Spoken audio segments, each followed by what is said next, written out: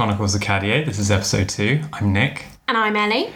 And today we're going to kick off our episode talking about what are we watching? TV, which makes up most of our lives. Okay, that's a joke. But we do like watching TV. So basically, we love to ask people what they're watching on TV to find out things to watch. And so we thought that we are going to share with you what we watch. So 2 things that we're watching. One is The Alienist, which is a series on Netflix. I think it's a Netflix original. Yeah, I think so too. It's about... I'm going to have to summarise this really concisely. This is going to be a challenge.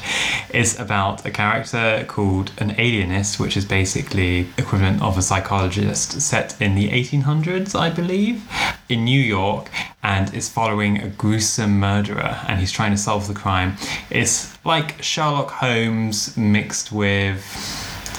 not sure what would be mixed with Sherlock Holmesy with a psychological element, which is interleaved throughout the whole thing, I'd say. It's a bit of a new one for us. We're only 2 episodes, 2 maybe 3 episodes in, I think. Yeah, it's quite dark. Yeah, it's quite dark. Like, literally, it's quite hard to watch when the sun's shining through our multiple Velux windows. But no. And also it's quite... And also, a bit gruesome. In terms of storyline. But it is good. It's got us hooked. Yeah, I love it. The first episode is really great. The second one is also pretty good. I find that sometimes on Netflix, the first one is absolutely fantastic and it gets you hooked, and then the rest of the season's kind of meh until the finale. But this one actually seems to be quite promising, so hopefully it'll be good for the rest of it. And what about our second? So our second is a classic BBC drama. Who doesn't love the BBC dramas? They do fantastic ones. The Split. It's a nice, easy to watch, something that you come back from work, you just want to stick something on TV and it's there for you and it'll be good. The acting's good, the writing's really good, and I think it's actually, like, the story is quite engaging. Female empowering as well. So yeah, it's definitely worth a watch. That also, there's been 3 episodes of that and I think we both really recommend that. Yes. Yeah. So, shall we transition on to our topic of the week? Yeah, so our topic of the week is dinner parties. Do you think that dinner parties are becoming a bit obsolete now with it being so easy just to go out to a restaurant or order takeaways? I don't know. I think that for us, we really enjoy doing dinner parties. They hold a different merit. I think that if you want to go and you want to have like a specialist food or something done very professionally, I guess you'd probably go to a restaurant. Like if you want something really specialist, like something you couldn't do yourself at home. Or someone that's really well trained in something. Like sushi is probably a good example. Yeah, probably sushi, just because it's really hard to get the fish from a normal supermarket or whatever. But I do think that there are so many, I mean, I'm speaking personally from our experience, that there's actually so many times that we've been out for dinner and the company's been great, but the food actually hasn't been that amazing. And when you're spending quite a lot of money, which in London it invariably is, when you leave, you've spent loads of money but not really enjoyed the food. It's a bit, was it worth it? Yeah. It can be really hard to choose a really good restaurant. There are good restaurants out there, but there are also some pretty dodgy ones. And we had one this week and I ordered a Vietnamese chicken bowl and I got a pile of egg fried rice and a chicken wing. Was it a chicken wing? It was a chicken drumstick, but it just looked so unappealing, didn't it? Yeah. Okay. Yeah, that is extremely frustrating when you go out and you can't have something that you feel like you couldn't do just as well at home. So yeah, that's definitely something which is nice about doing a dinner party, is that if you think you can do it, you might as well do it at home, because then you've got complete control over everything you do. You've got all the ingredients, you can cook it just how you like it and perfect it. Maybe that makes us sound a bit like control freaks. Okay. It is a bit control freaky. It definitely is, but there's something nice about that and being able to control it. Okay, so do you think that dinner parties have evolved? Do you think in the past they were something different? Yeah, I reckon they actually were. Like, today it's not very common for people to kind of be all like, oh, come round to mine for a 3-course dinner or anything like that. I think it's more, come round to mine, I'll cook pizza, we can have nibbles and drinks. Like kind of very informal. Yeah, but maybe it's just TV representation and things, but I don't know, from stories that like my grandparents say and things like that, people used to go round to each other's houses way more and have dinner. Maybe that's also another sign of there weren't that many restaurants and things like that open, or gastropubs in countryside areas. Yeah, so we're both from the countryside, so if our parents wanted to go out, it was quite a bit of a trek to go out, and you'd have to drive, and one of them wouldn't be able to drink because of that. So, because I can remember my parents having a lot of dinner parties, but I don't know if that's, maybe it's just me remembering things differently. Well, I just remember as well, we were talking about it once, and women used to be given books. I think the famous one's from Debrett's, and it was a book that literally told you how to host a dinner party. What sort of stuff did it say? Can you remember? Things like how to invite people. It gave meal suggestions. I mean, obviously, one of the ones I read, I think they did multiple issues of it, but one of the ones I read had things like baked Alaska in there, prawn cocktail. So definitely a sign of the time. Gherkins on cocktail sticks. Yeah. I do think that maybe previously it was a bit more of a bigger thing, whereas now it's a much more casual thing. And maybe what you do is you go round to people's houses and then you head out. Yeah, that was a lot. It's kind of like almost a mini party, like what you were saying earlier, where it's more coming over for snacks and then going out to the pub or doing some sort of activity. Yeah. Definitely. That happens a lot more. I think the main difference is that from my memory with my parents and growing up, dinner parties were a massive event, and instead of inviting a couple of friends over, which is what we kind of do, they would invite 10 people over, like 5 couples or whatever, and so it would be a really big thing. But that might also be because right now we're living in a smaller place, so it'd be lovely if we could get 10 people in here, but we can't really do that with our space. People always want to come over and things like that, and it's very rare that anybody doesn't want to come to a dinner party, so that makes me think that maybe they are actually popular. I guess. I think it's very nice to go out and be cooked for. I don't think anyone would ever turn that down. I'd love that. Could you imagine going around to someone's place and just being spoiled? It'd be fantastic. Which I guess that leads us quite neatly into the next question. Are dinner parties still cool, or are they cool? I reckon they're pretty cool. I mean, maybe that's just because I love entertaining and I just love having people over. I also love going to people's houses because it makes me sound really weird, probably.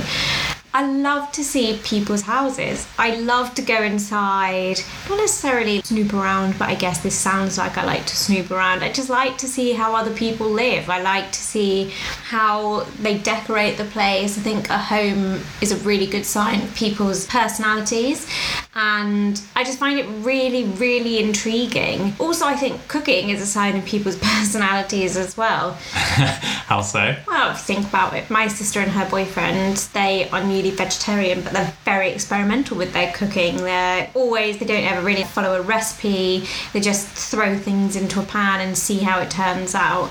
Whereas I'm not saying we always follow a recipe or anything like that, because a lot of the time we modify, but we have a basic guideline of what we want. Yeah. And then we work from that. I guess you and I maybe more develop recipes. That's how much we believe in our own abilities. We make them better. Well, that does sound very dodgy, doesn't it? No, I know what you mean though. Like you personalise them. You make them more to what you like and what you prefer. Yeah, definitely. If you don't want it quite as salty, you just reduce the amount of salt. Adjust the flavours to how you like. I wonder if part of the thing that holds people back from a dinner party this day and age, as one might say, is it because they're not so common and people think to themselves, well, what would I do if I were to host a 3-course dinner party? Oh, as in people are nervous about doing it? Yeah. Because I guess if you've never done anything like that before, cooking 3 courses for guests... Or more, like if you've got little nibbles. I'm going to count that as a course. But if you're thinking about that, if you're not used to cooking, if you're not used to that kind of thing, then naturally you might be a bit, I don't really know.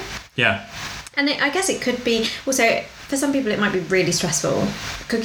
People might find cooking stressful. We're very lucky, we enjoy cooking, we enjoy entertaining, but people might find having people come to the house. Again, I think this is probably especially true of young people who probably don't have the biggest kitchens. Having to cook a 3-course meal in like a tiny place would be super stressful, especially if you haven't done it before. Nicholas is obsessed with how the size of the kitchen influences your ability to cook. I personally do not think that is the case. It's some of the most famous chefs cook on one portable hob. I'm not saying you can't do it. I'm just Think saying. about Jamie Oliver. All right, fine. He cooks in a garden. Fine. He doesn't even have a kitchen in some of his stuff. But yeah, so I think that maybe it's more that. And then obviously comes into question, is there an etiquette that is associated with dinner parties? Because I think there is.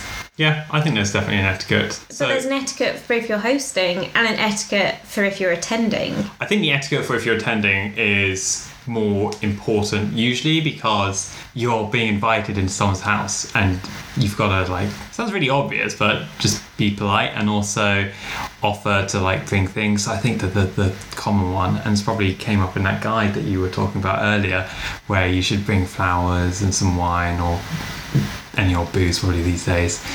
Yeah, or chocolates. Oh, but basically something for the host. Yeah. Because I guess, let's face it, you're getting a free meal. Yeah. No matter what, someone ends up lucky that night because they don't have to pay for food. But I think if you're hosting, the only thing you really have to think of is before it, just checking, are there any food allergies? Is there anything anybody doesn't eat? Yeah. Just to make sure that you're not obviously going to hospitalise someone or something like that. Also, I don't know how you feel about this one, but I think a big etiquette point for the host is not to get too stressed out, because sometimes when you're cooking and say it's coming up to the main course and you've got to make sure all your timings are spot on because you want to do the best course you can possibly do, it's really easy to get flustered, and if that comes out, it does look a bit bad. It kind of puts a bit of a mark on the evening. Yeah, but I totally agree with you, but I think that with practice that eases. I mean, we rarely get flustered. It's all in the meal choice, I think. You want to choose something that's not too difficult. And something that's not going to keep you in the kitchen. Something like that is where the Roasting Tin book, honestly, the best book, comes in. It's written by... We're not sure who it's written by.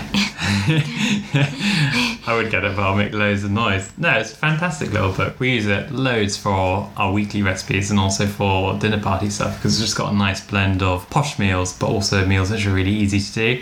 And yes, it does mean that you can prep everything quite far in advance and then you can just whack it in the oven and then go through and just entertain your guests. It's by... Oh my god. Is it by someone you don't know how to pronounce the name of? So it's by Rukmini Liar. Nailed it. Which I definitely don't think is how you say her name, so I do fully apologise for that. But it is honestly one of the best cookery books I have ever bought. It's so good, and the recipes are ones that you will have the ingredients in your cupboard, or you can get them from a Tesco Metro because we don't actually have a big supermarket near us. So yeah, I think the biggest thing is you choose simple dishes that can be prepared ahead and can be cooked really simply in the oven. But don't shy away from stuff that needs to be cooked on the hob as well, because you definitely shouldn't restrict yourself like that. Also, if you're doing everything in the oven, it tends to be very mellow.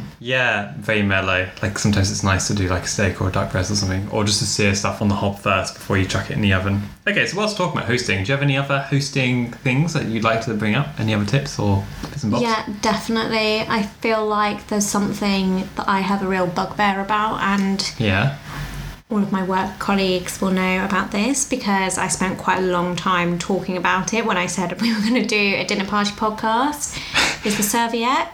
The serviette? The serviette is an absolute crucial thing. Okay, I did not realise this. I've been hosting dinner parties with you and I didn't even realise this was a thing. Yeah, you're going to have to enlighten me. But you know that we always have a serviette on the table. Yeah, I've noticed this. Yeah, no matter what. Because it is the worst thing. If you go to somebody's house for dinner and they serve you food, you might accidentally spill it. It might accidentally dribble down your chin. Everybody has had that happen. Anything can happen, and you just want something to like wipe your fingers on, wipe your face on. You know, if it's tomato sauce, you might want to just dab around your mouth. But it's the most awkward thing when nobody gives you anything, and then you're like, oh my god. Well, what do I do? Because if it's on your fingers, where you then what? Wipe it on your clothes? But that's gross. I was going to say as well, having a serviette at hand saves you from having to run to the sink, try and clutch a kitchen roll or whatever, and then dab yourself down. Exactly. So I definitely think that a serviette is your number one tip. Everyone will be impressed as well because everyone loves a serviette, and you can buy them so cheaply. You can buy them either really cheaply in IKEA. They're like £1 a pack from Tiger. You can even buy them in the supermarkets, although they are slightly more expensive in supermarkets. But that is my one thing. And you can never serve food at a dinner party without a serviette. That's your number one rule. That's my number one rule. That's a pretty good rule. And always have tap water on the table. Number 2. And ice. Always have loads of ice. You'll need lots of it. That's probably my number one rule. And also just another thing about serviettes is you can fold them up and make them look pretty. So you can make them like a bit of a showpiece. That's a very minor point. You can, but we never do that. We never do that because... No, because Nicholas gets way too stressed when he tried to make a water lily on the Mother's Day dinner. Yeah, don't do anything too crazy. Probably like keep it simple. Maybe just do, a half fold. Push it. Start pushing it from there. Okay, and what about entertaining? What kind of things would you like to talk about around entertaining? I think that with entertaining, the whole thing with a dinner party is it's an experience. Yeah. And people are coming to spend the time with you, enjoy your company, enjoy your food, and invariably it will probably be the food that you like and you enjoy as well.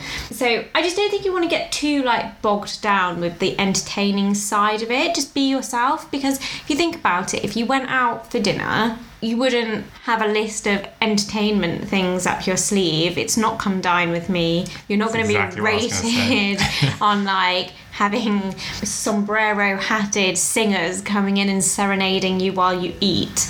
Just have some nice music on, whatever the music is. You can always ramp it up in the evening. I think music is a big point. So my advice would just be have music and just try and tailor it to something that A, you like, and B, whoever you're having around is probably going to like. I think the traditional stuff's sort of mellow jazz, isn't it? Or piano music or something like that. But it's absolutely great for that. You can just chuck on a playlist or make your own if you don't have it. So yeah, I think creating a nice atmosphere is good. And I'd say you'd probably choose your guests together with people that you think would get along or that get along.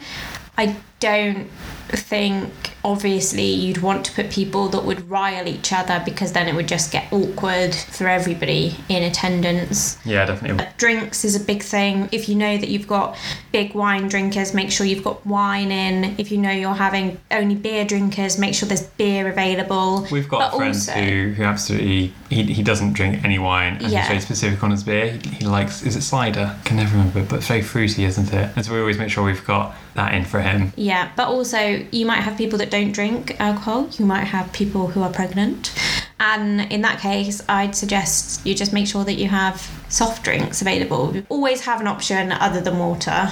Yes, definitely. It's also handy to have, and it keeps, and you can have it afterwards, so it's not an issue, is it? I think Coca-Cola to cure the hangover the next morning. Yeah, exactly. So how do you manage and choose your food? With the managing and choosing of food, I always just make sure that I check that nobody has any dietary problems or is a vegetarian, a vegan, celiac, all the other ones. Also, if you're doing a prime cut of meat, make sure they like it. So for instance...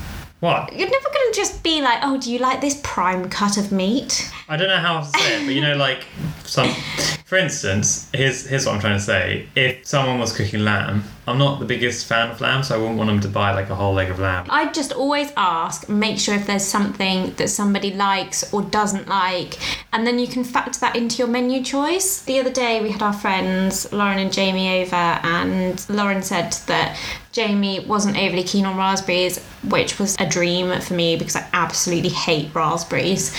I don't hate raspberries, they're lovely. I really don't like raspberries. I was like, fine, fine. We can just make sure that there's no raspberries in the dessert. I mean, obviously there wasn't going to be any because I hate them, but it was good to know that. Yeah. Because on the off chance that everybody else did like raspberries and I didn't know that, I might have served a dish. And I don't want to make other people feel uncomfortable. If I have the opportunity at the beginning to just check if there's something they don't like or they do like, I'd much rather that to make their experience more enjoyable. Yeah, and it also means you make something that they're going to like more.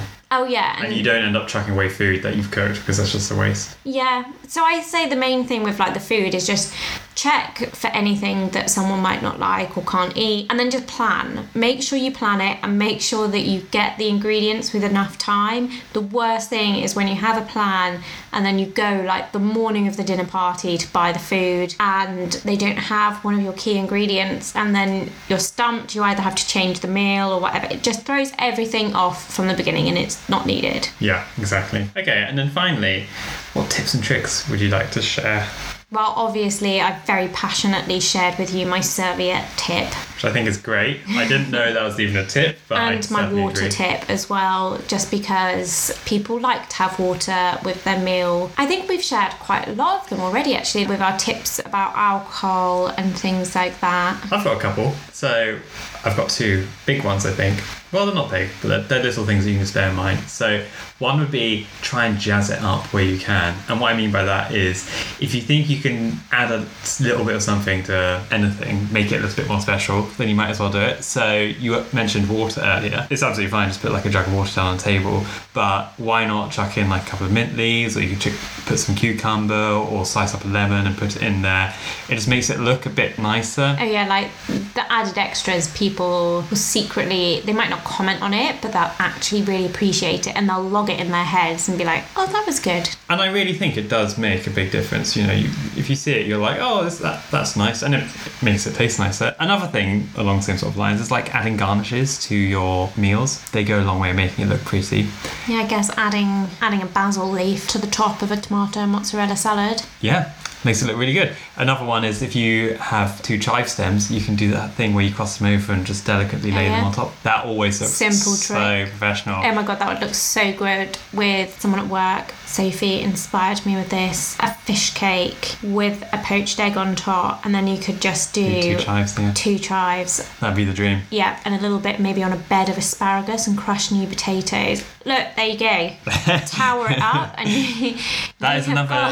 you've got number one meal there. The key to making food look sexy, I think, is to get a big plate, but don't be afraid to show off the white of that plate. I think a lot of people like to kind of spread food around the plate so it looks like you've got a big portion, which is fine, but if you bring it closer to the centre, we bring it off centre, you know, as I said, jazz it up, do what you want with it. As long as you show off that white, it makes it look a lot more like sleek and professional, and as you said, tower it up, and it looks so much cooler than if say you've just got your veg in one corner, your meat in another corner, and whatever else in the other. It just looks a lot nicer, all as one nice showstopper. And you can do that really simply on any plate. Like, you don't have to buy special plates for this. Definitely just not. Maybe centralise it on any plate you have. I don't want people to be sat here thinking that we have an abundance of like crockery or anything like that. We absolutely don't. Our crockery is from IKEA. Yeah. We do also obviously have, now we got married, a full dinner service. We don't use that. It's not with us in London because we're living in a shared property at the minute. We just use our everyday plates. Everyday IKEA plates. They're plain white and they're fine. Probably no one would even think they're from IKEA. Yeah. I guess that's another tip. You don't have to go out. You don't have to go out and buy fancy stuff. You can just use what you've got around home. Make it work. I mean, our cutlery is the cutlery that my parents had when they were 20, I think. Yeah. It's cute cutlery. It's not it's not anything that needs to be heavily invested in. So yeah, I think that's probably our top tips for a dinner party. As a little treat, the first person that texts us following listening to this, we'll put a dinner party on for you. Let's see who gets back to us. Let's see how many people listen. What if no one ever texts us again? Sorry we took a bit of a hiatus in getting this second episode out. We do plan to do it much more regularly than this, and now we've got a few bits of equipment that we can actually properly record with, like this microphone. We should be able to do it a lot more regularly. And now, the special feature of the week is the roasting tin. Obviously, we've already talked about it, but we have used this so frequently recently, and we're definitely going to plug it because it's incredible. We can't recommend it enough. Our mums both have it and do dinner parties for each other using the roasting tin dishes. Yep. And I've bought it for my friend Pippa. We've given it to people for loads of presents. Basically, it's just such a good book, and it's by Rukmini Laya. Definitely nailed it that time.